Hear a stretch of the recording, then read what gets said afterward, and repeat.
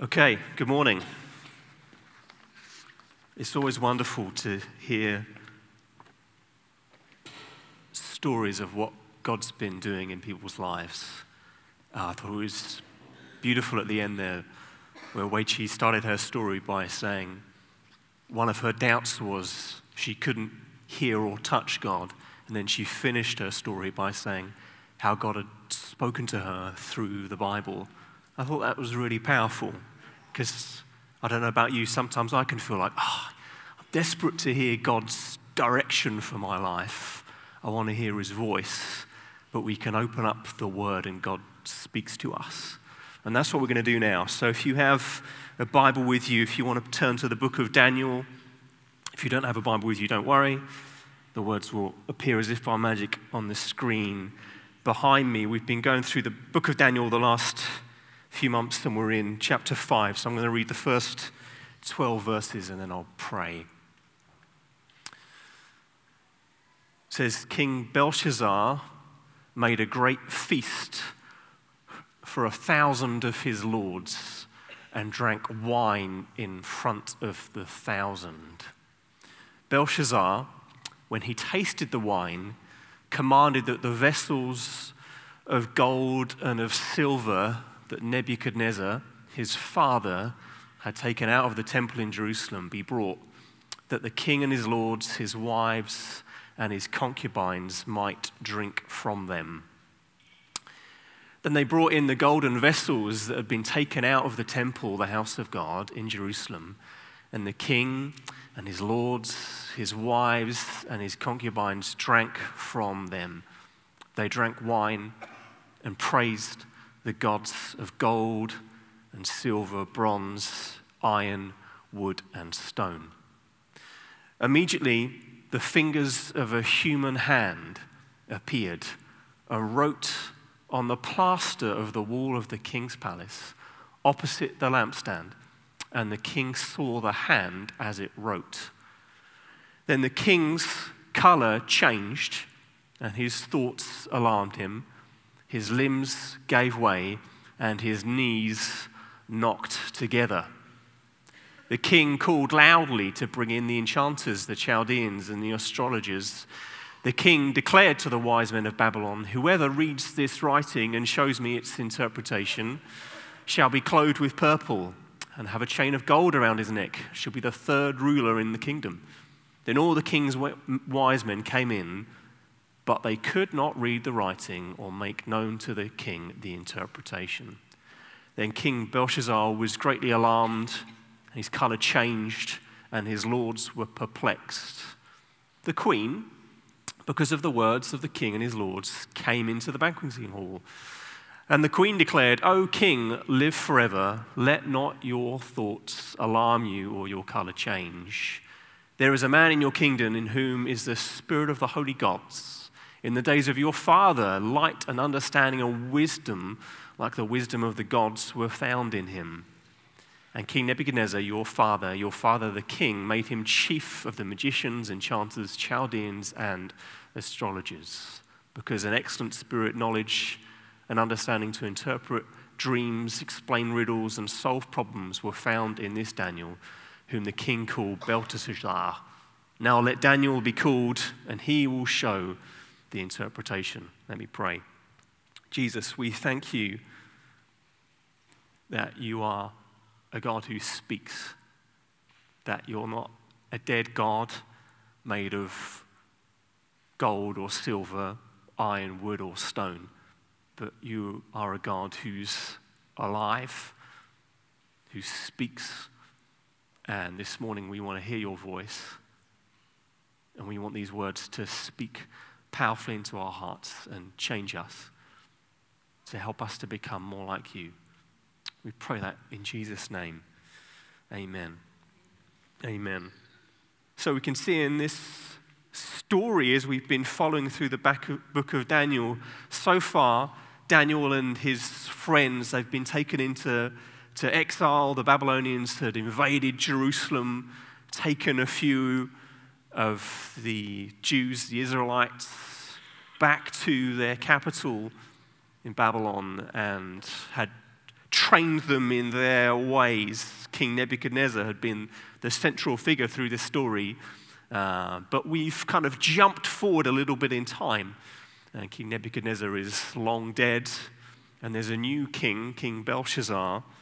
And what happens in this story is the king throws this great banquet, this feast, and basically they all get completely drunk. And they bring in the things that they'd stolen from the Israelites' temple in Jerusalem. Because when they invaded, they ransacked the temple and they stole everything that they could. So all the precious vases and goblets and ornaments, all the things that had been made to worship God in the temple were stolen. And at this banquet, they bring them in and they pour their wine into these things, and they start drinking the wine from these holy vessels, and they take them to their false gods, and they begin to worship. This is a desecration. This is like setting fire to a Bible. This is blasphemy, which is why it appears here in this story. And you might think, well, what's the big deal about blasphemy? Surely that's just saying a few bad words, taking the Lord's name in vain. What's the big deal with that? Well, blasphemy really at its heart is it's not just the misuse of God's name, but it's the misuse of his identity, the misuse of God's plan for the world, that he's made us, humanity, to be the bearers of his image, the carriers of his glory. We're supposed to be beacons of hope and light and joy, and to declare his glory to the world. That's what humanity, men and women, that's what we're supposed to be. In a sense, we're supposed to be like these holy objects stolen from the temple. We're supposed to display his glory. But yet, in the same way that the king takes these holy vessels and uses them to worship his God, so often we can take even our own bodies and use them blasphemously to worship all sorts of false idols. How we use our bodies, how you use the image that God's put in you, you can use it for good or you can use it for bad. See, because the background is for this story is that, as we said, we're further along in the story from King Nebuchadnezzar now. And the kingdom is on its last knees. This banquet that they're throwing is, I guess in a way, it's to just try and blot out the memory or the fear of what's about to happen, that they're about to get obliterated, that their kingdom's about to be wiped away. Their kingdom's about to fall apart. They're on the verge of this great defeat because God's judgment is about to come on them. That's what happens in this story. That if we go back to what we learned in Daniel chapter 2, or if we look ahead of what's going to happen later in Daniel chapter 2, King Nebuchadnezzar had this dream of this man representing 4 different kingdoms. And this stone comes and smashes this image and the kingdoms fall. Later on in Daniel, we learn about these 4 beasts, again, representing 4 human kingdoms, which each will fall, and only God's kingdom will last. And the first of these kingdoms that will fall is the kingdom of Babylon. And it's about to happen. So they throw this great banquet, really. There's a story behind this story. So let's read what happens next. We'll read from verse 13 through to the end of the chapter. It says, this is Daniel speaking now, but I've heard, this is the king speaking to Daniel. I've heard that you can give interpretation and solve problems. Now, if you can read the writing, and make known to me its interpretation. You shall be clothed with purple, have a chain of gold around your neck, and shall be the third ruler in the kingdom."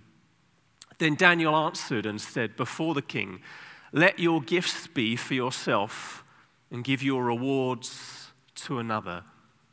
Nevertheless, I will read the writing to the king and make known to him the interpretation. O king, the Most High God gave Nebuchadnezzar, your father, kingship and greatness and glory and majesty. And because of the greatness that he gave him, all peoples, nations, and languages trembled and feared before him. Whom he would, he killed, and whom he would, he kept alive. Whom he would, he raised up, and whom he would, he humbled. But when his heart was lifted up and his spirit was hardened, so that he dealt proudly, he was brought down from his kingly throne, and his glory was taken from him. He was driven from among the children of mankind, and his mind was made like that of a beast.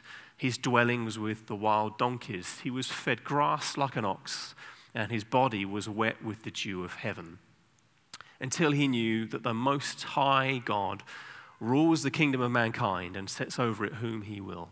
And his son, Belshazzar, have not humbled your heart, though you knew all this. But you have lifted up yourself against the Lord of heaven, and the vessels of his house have been brought in before you, and you and your lords, your wives, and your concubines have drunk wine from them. And you have praised the gods of silver and gold, of bronze, iron, wood, and stone, which do not see or hear or know, but the God in whose hand is your breath and in whose are all your ways you have not honored. Then from his presence the hand was sent, and this writing was inscribed. And this is the writing that was inscribed: Mene, Mene, Tekel, and Parsin. This is the interpretation of the matter. Mene, God has numbered the days of your kingdom and brought it to an end. Tekel, you've been weighed in the balances and found wanting. Peres, your kingdom is divided and given to the Medes and Persians. Then Belshazzar gave the command.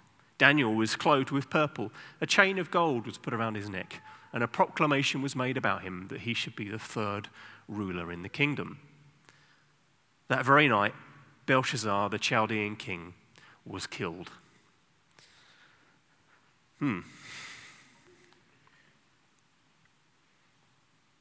Bit of a dramatic story is taking place here.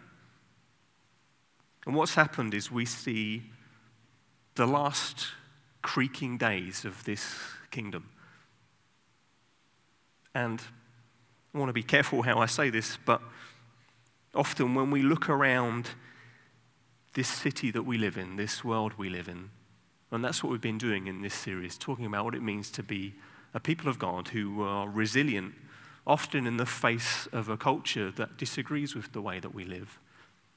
And sometimes the world around us can seem daunting and overwhelming and all-powerful, and we can be afraid, terrified, not quite sure how we hold on to what we believe. But the truth is that all the enemies in our culture that stand against God, all the prevailing worldviews that preach a false message, they're all on their knees and will fall and fail. That's what's going to happen. See, because God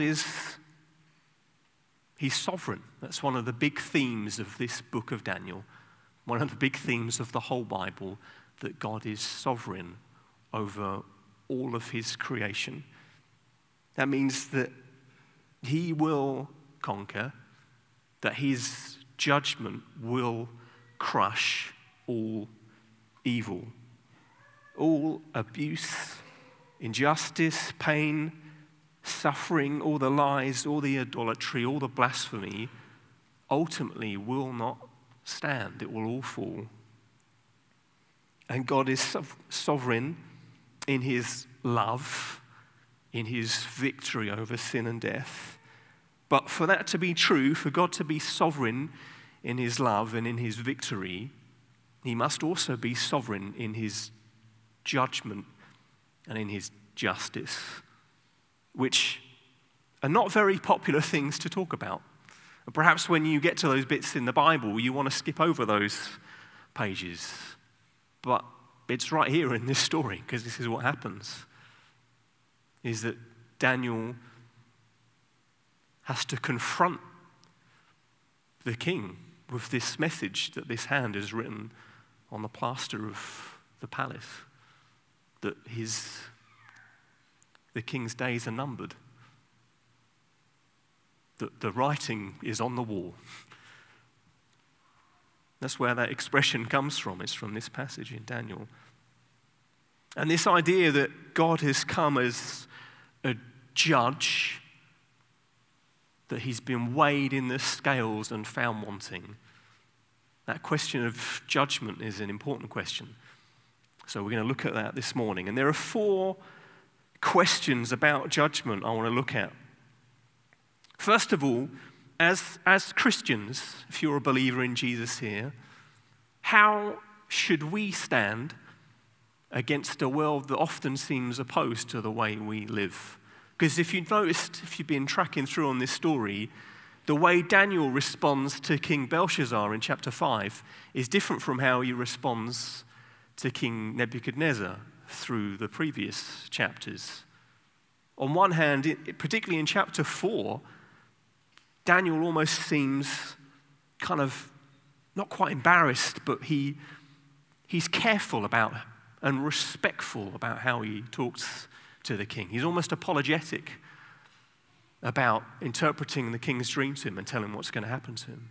And ultimately, King Nebuchadnezzar, although he's humbled, he is then restored. Whereas here, the story is very different. The king here is humbled, but there's no restoration. He dies the next day. And Daniel isn't apologetic. He's very blunt. He even says, this purple, this crown, if you want to make me a ruler, I don't want it. Give it to someone else. There's no respect anymore. So which should we be? I think when it comes to how we engage with our city, I think it's our role to be the Daniel of chapter 4, not the Daniel of chapter 5. There's so much to love and celebrate about the city we live in and the people that live here. And when we see things that are evil, that are ungodly, that are destructive, as Daniel did in chapter 4, we can offer repentance and restoration. We can show them a better way to live. It's really what it means to be a Christian. It's talked about this in Philippians chapter 1. It says, "Let your manner of life be worthy of the gospel of Christ, so that wherever I come and see you, or I am absent, I may hear that you are standing firm in one spirit, with one mind, striving side by side for the faith of the gospel." We want to be resilient and stand firm, living a life manner worthy of the gospel, to display something to the world around us, to show something of his true vision of what humanity is supposed to look like. We get to live as the church, as an alternative community, an alternative society, to say to the world around us, this is how you love one another. This is how you care for one another. This is how you parent. This is how you do marriage. This is how you can manage your finances. This is how you can manage your sex life. We can show to the world around us a better way to live. And particularly when it comes to sex, I just want to talk about that for a moment, because you do get in this story this blasphemous disuse of these holy vessels.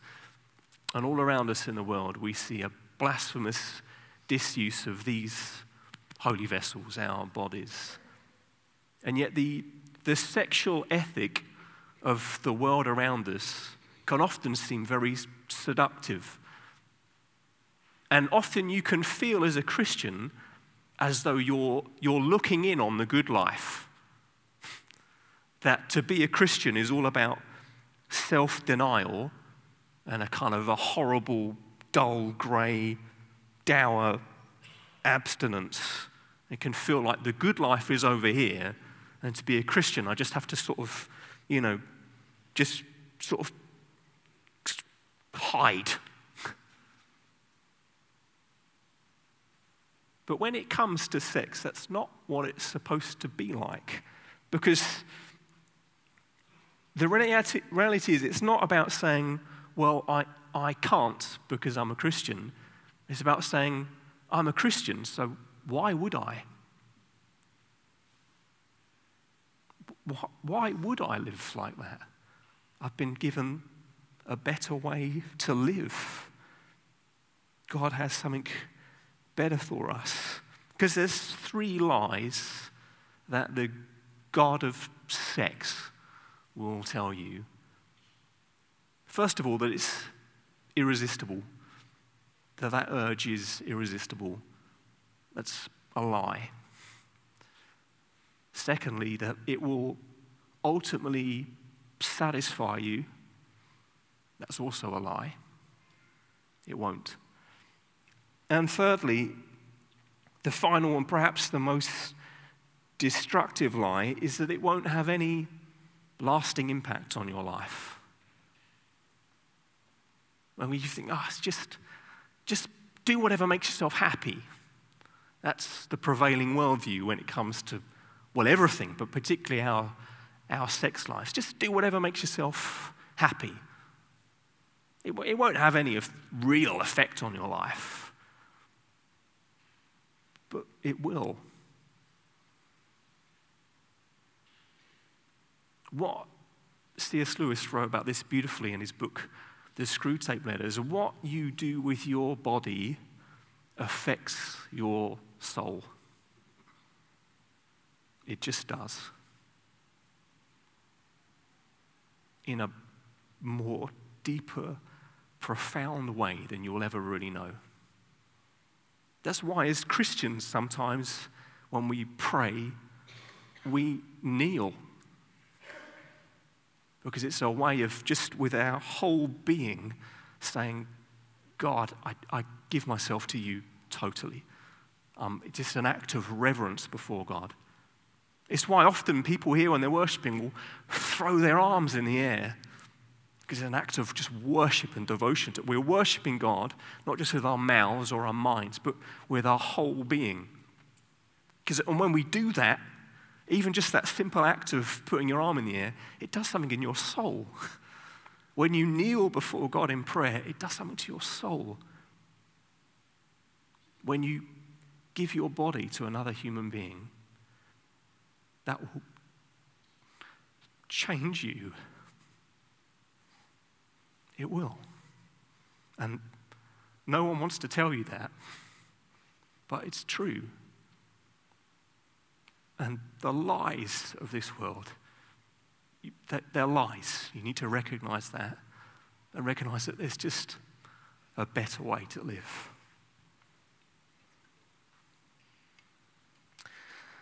Okay, the second question you might have about judgment is, well, why? Why does judgment exist? First of all, judgment is, you've got to see it as, it's ultimately in a sense, it's the twin of mercy. Judgment and mercy come together. You can't separate them.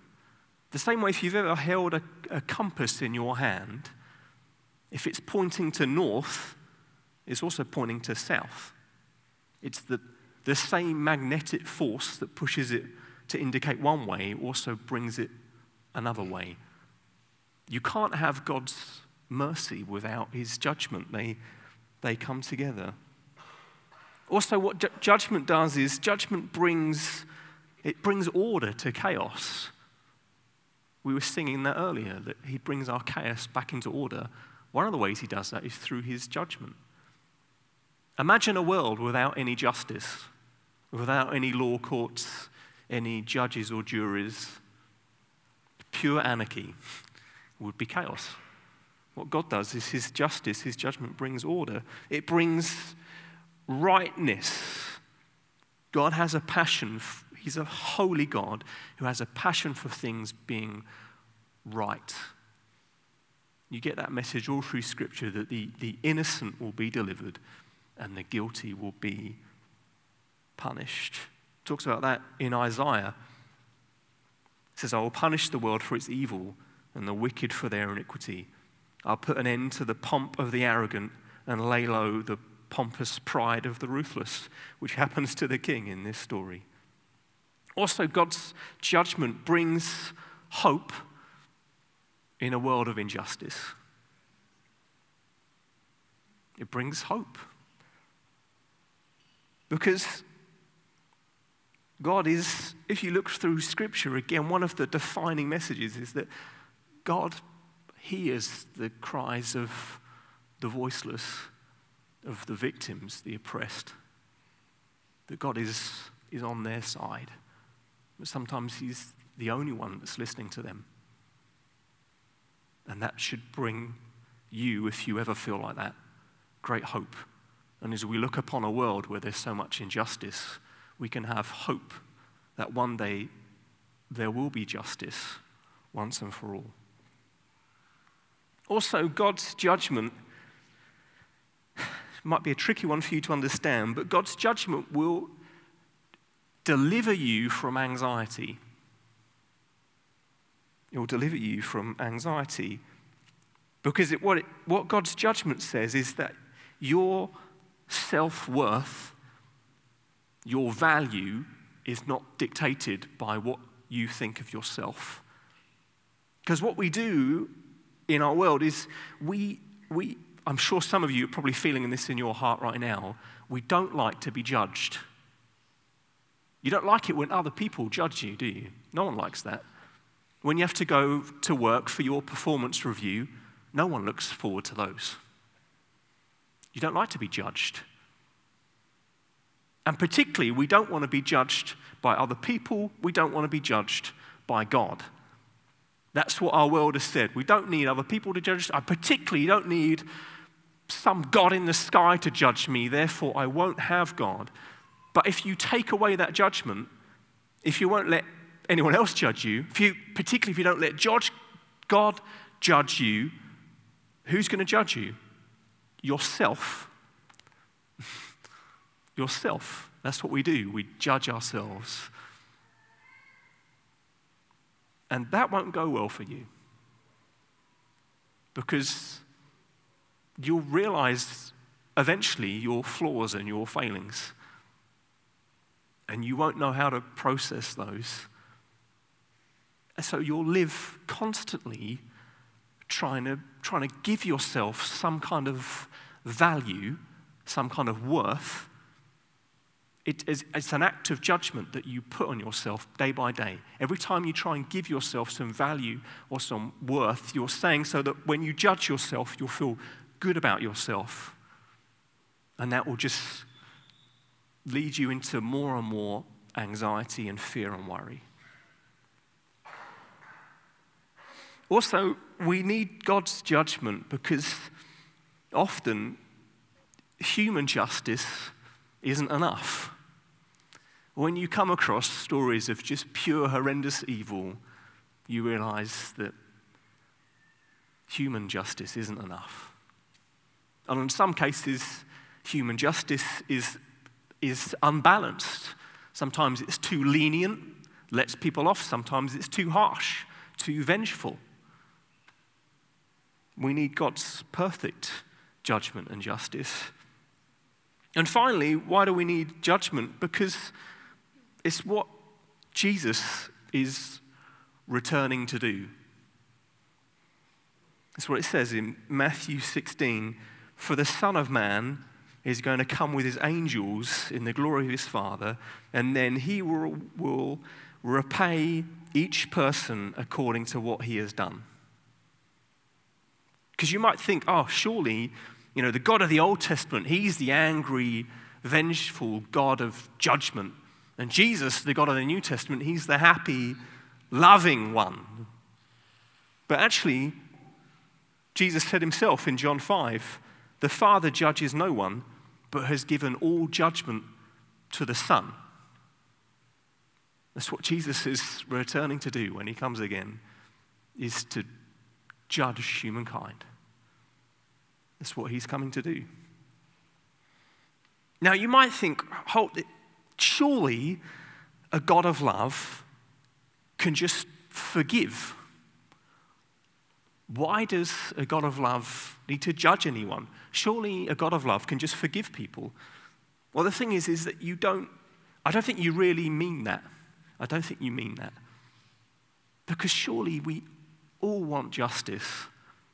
When you see true evil, you want justice. You just do.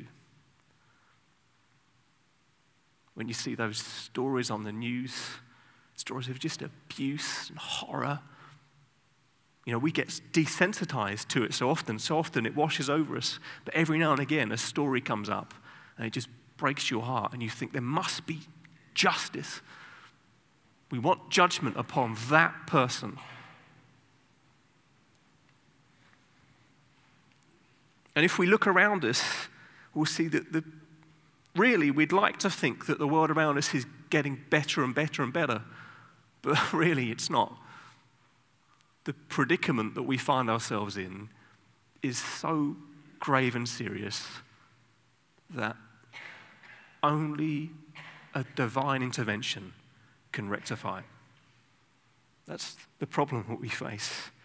And we need an indignant God, a God who passionately cares about judgment. Because if we didn't, the theologian Miroslav Volf said this, a non-indignant God would be an accomplice in injustice, deception, and violence. If God just turned a blind eye, I'll let that one go. I'm a God of love, so that one doesn't matter. That one doesn't count. He would just become an accomplice, a perpetrator in the evil. And God's not like that. You see, because if he just ignored it, he would just be it would just be like a weird false sentimentality. It would just be a fake love. You see, because God's salvation, the same way that his mercy and his justice have to come together, his salvation and his judgment come together. Again, Miroslav Volf said, the cross of Jesus Christ is not forgiveness pure and simple, but God's setting aright the world of injustice and deception. That's what Jesus came to do on the cross. To offer us forgiveness and love, yes, but also to fix a broken world, to put right all that's gone wrong.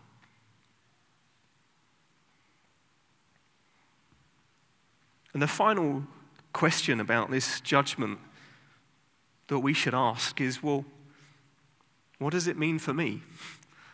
It's a very important question for you. What does it mean for us? Because the reality is, like King Belshazzar, the writing's on the wall, our days are numbered. We've all been put in the scales and found wanting.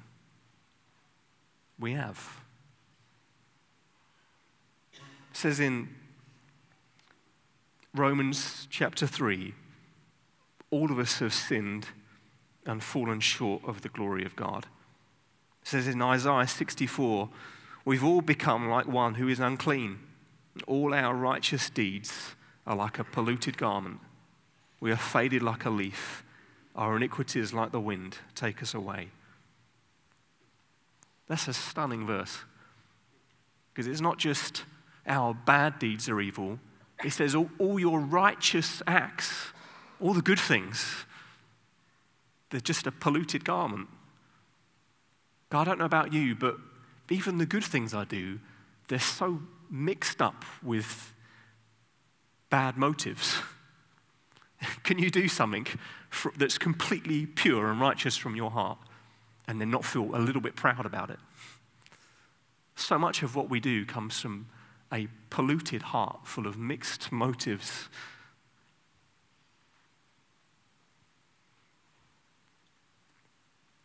The writer Primo Levi said, compassion and brutality can exist in the same individual and in the same moment, despite all logic. Each of us has a compassion and brutality, a goodness and evil we carry in our hearts. And the wonderful good news is that his judgment it's a two-edged sword, that God punishes his enemies, but through the act of what Jesus has done for us on the cross, he lets the righteous go free. And that righteousness is not dictated by what we've done, but about the righteousness that he's earned for us. Someone said to me when we came in, just before we were about to pray upstairs, someone said, "Oh, this storm is going to get really bad.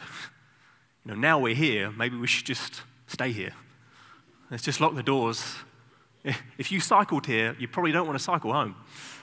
That wasn't fun, and it's going to get windier this afternoon. Let's just huddle down, stay here." But you see, there's a storm of God's judgment that the Son has taken upon himself. And now, in a sense, each one of us gets to hide in Christ. That's what it means to be a believer in Jesus. That it's not that God's turned a blind eye. It's not that he's just switched off his judgment when it comes to us. But the punishment we deserve, Jesus took for us. It's the wonderful scandal of the gospel, really. And the gospel truly is scandalous.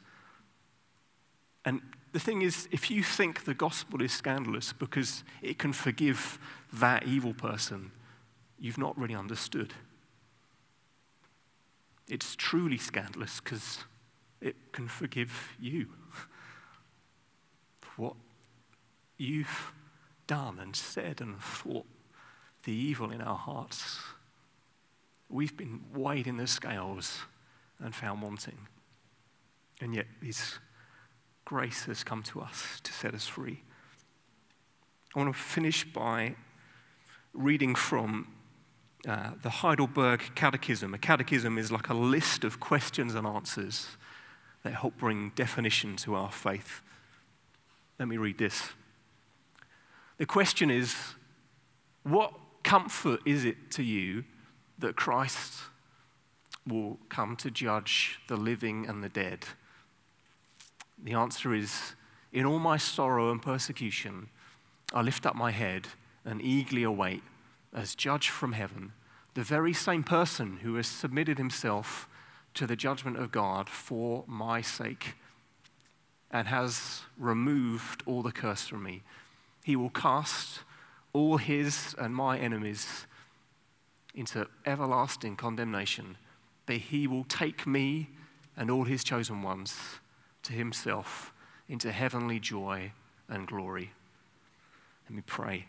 Jesus, we thank you for just the wonderful, scandalous grace that you offer to us. That your good and right and proper judgment from a holy God.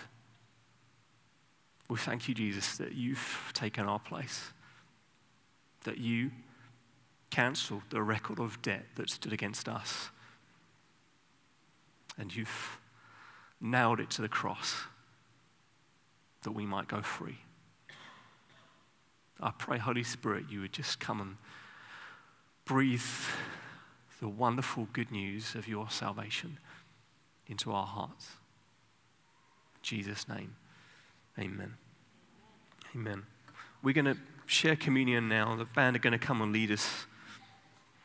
And this is a wonderful moment for you just to come and just have a moment of thanksgiving to Jesus for what he's done for you. That's why we take this meal every week, to keep on reminding our hearts that we can taste and see that the Lord is good.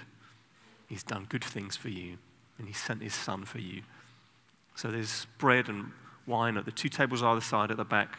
Whenever you're ready, come and grab some, take it back to where you're sitting. You don't have to wait for a special moment. You can take it whenever you want. This is a meal for those who are believers in Jesus. So if you're not a follower of him, or if you're not sure about that, we just ask you to sit that moment of the meeting out. If you'd like prayer for anything at all, then we've got a prayer team down here that would love to pray with you. Particularly if you're feeling any sense of conviction in your heart, of sin in your life. That's not a bad thing. Conviction is actually God speaking to you. It's the Holy Spirit just nudging you and showing you that there's a better way to live. And there's people that would love just to pray with you and just hear your story and stand with you and help to lead you back to Jesus. Let's worship God together.